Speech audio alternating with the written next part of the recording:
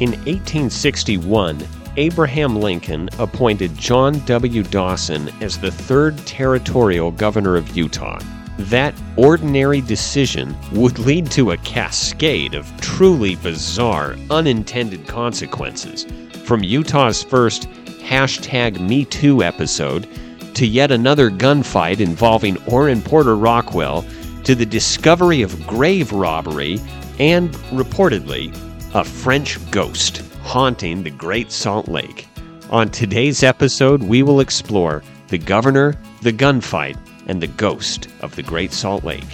I'm Nate Olson, and this is Adventures in Mormon History.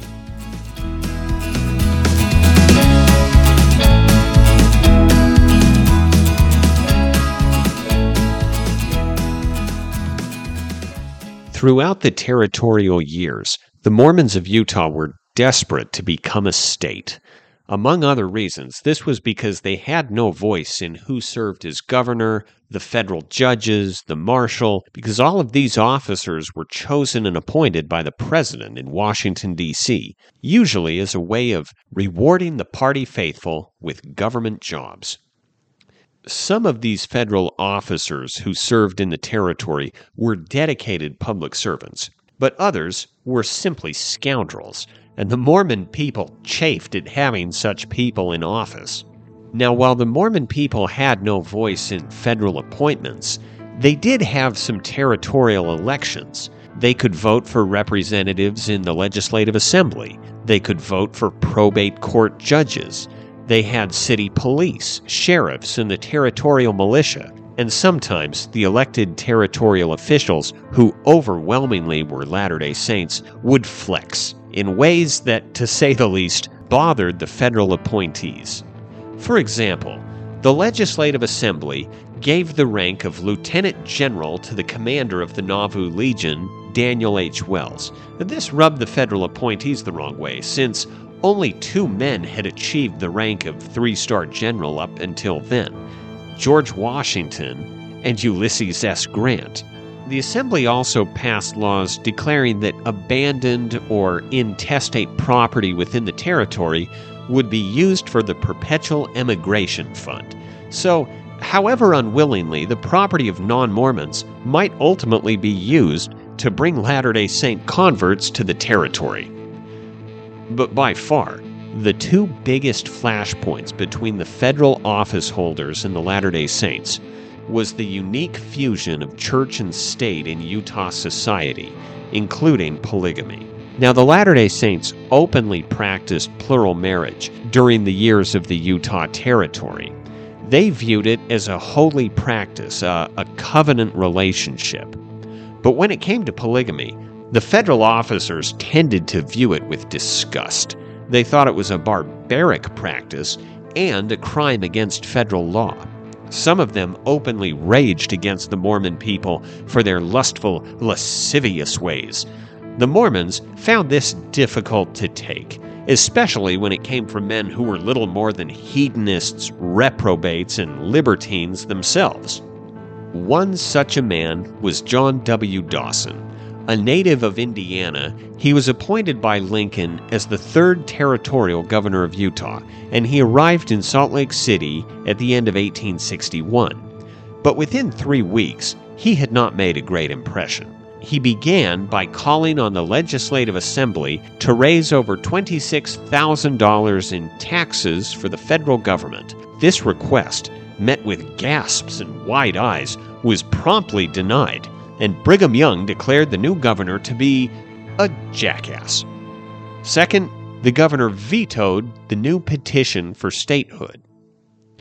But within 3 weeks, the governor suddenly decided to leave Utah and return to Indiana and Washington, D.C. On the 31st of December, 1861, he hired Wood Reynolds to drive him to Mountain Dell Station, about 12 miles outside the city. From there, he would begin his journey home.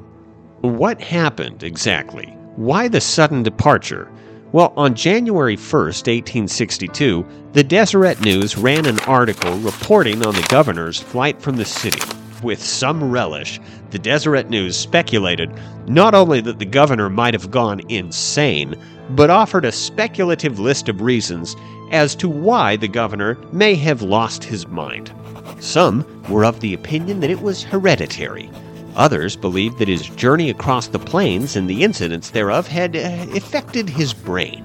There were some who thought the labor of producing such a lengthy and profound message as the one he had read to the Legislative Assembly had been too much for his feeble mind.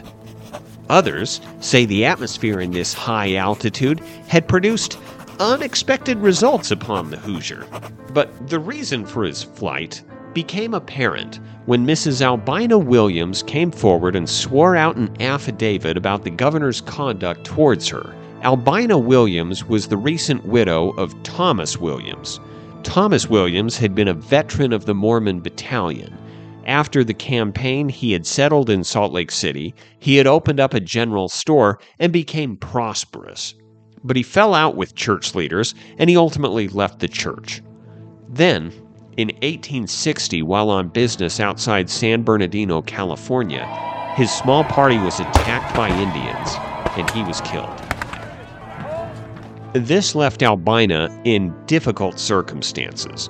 Her husband had left her very little by way of liquid assets, and she found herself under the need to take in sewing to support her large family. But Albina Williams herself was very tough, and she had too marched with the Mormon Battalion in its campaign during the Mexican War. In her affidavit, she described how the governor had knocked on her door. When she opened it, here is what happened.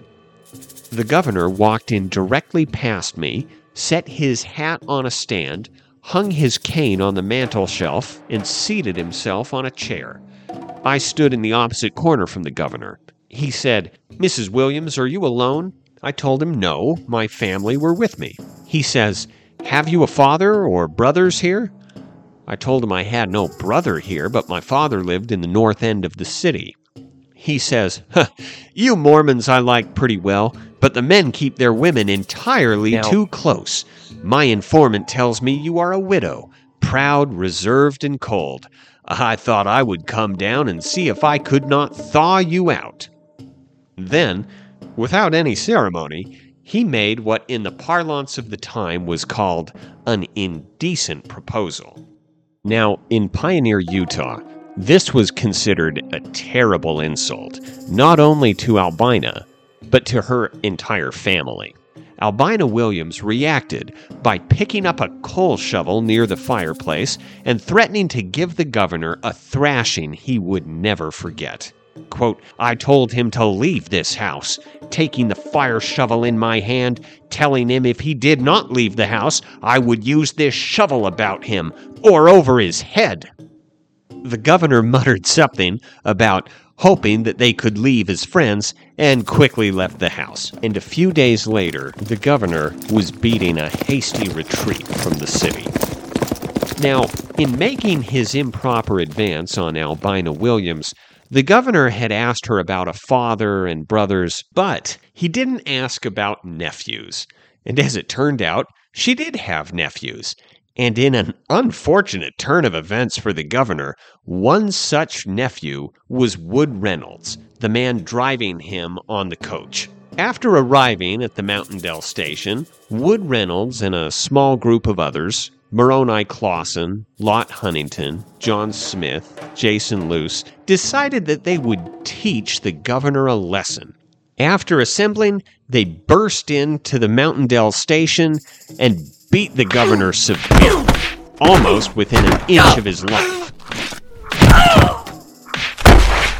For good measure, they stole his buffalo robe. After coming to his senses sometime later, the governor scratched out a hasty note to Abraham Lincoln. January 3rd, 1862, Fort Bridger, Utah Territory. Leaving Great Salt Lake City on the 31st, en route for home in Washington City. I was followed by a band of Danites, and 12 miles out, wantonly assaulted and beaten. The whole purpose of this, people, is to gain admission into the Union on an equal basis, and then the Ulster polygamy will have a sovereign protection, which, while no other state nor the federal government can control, will be infecting every part of the contagious territory, ultimately to result in disasters which no man can now conjecture. It must not be admitted till the foul ulcer is cured from a predominance of Gentile population or by federal bayonets. And the sooner the federal government is awake to these alternatives, the better. He adamantly denied the charge of any improper misconduct. In Washington, D.C., this episode caused no small stir. Abraham Lincoln met with church agent John Bernheisel, who gave him the affidavit of Mrs. Williams. After perusing the affidavit, Lincoln had a conversation with John Bernheisel about what had happened to the unfortunate governor. In a letter written to Brigham Young, Bernheisel described the conversation. Lincoln confessed, quote, "I have no recollection how I came to make that appointment. I've been trying to recollect, but I have less recollection about it than any other important appointment I have made." Bernheisel said, "I then told him I supposed that some of Mrs. Williams' friends or relatives had pursued him and overtaken him about 12 miles from the city and committed the violence upon his person to avenge the insult he had offered her." The president replied, "I suppose so too." He then said he did not know how he came to make it, and repeated the history of the transgression of our first parents, saying that Adam rolled the blame of it on Eve and upon the devil, and that he must roll this appointment upon the devil as well. But if the devil was responsible for appointing John Dawson as governor of Utah, I'm afraid he wasn't yet done with his mischief. And on our next episode, we will continue the story of the governor, the gunfight, the grave robber, and the ghost of the Great Salt Lake.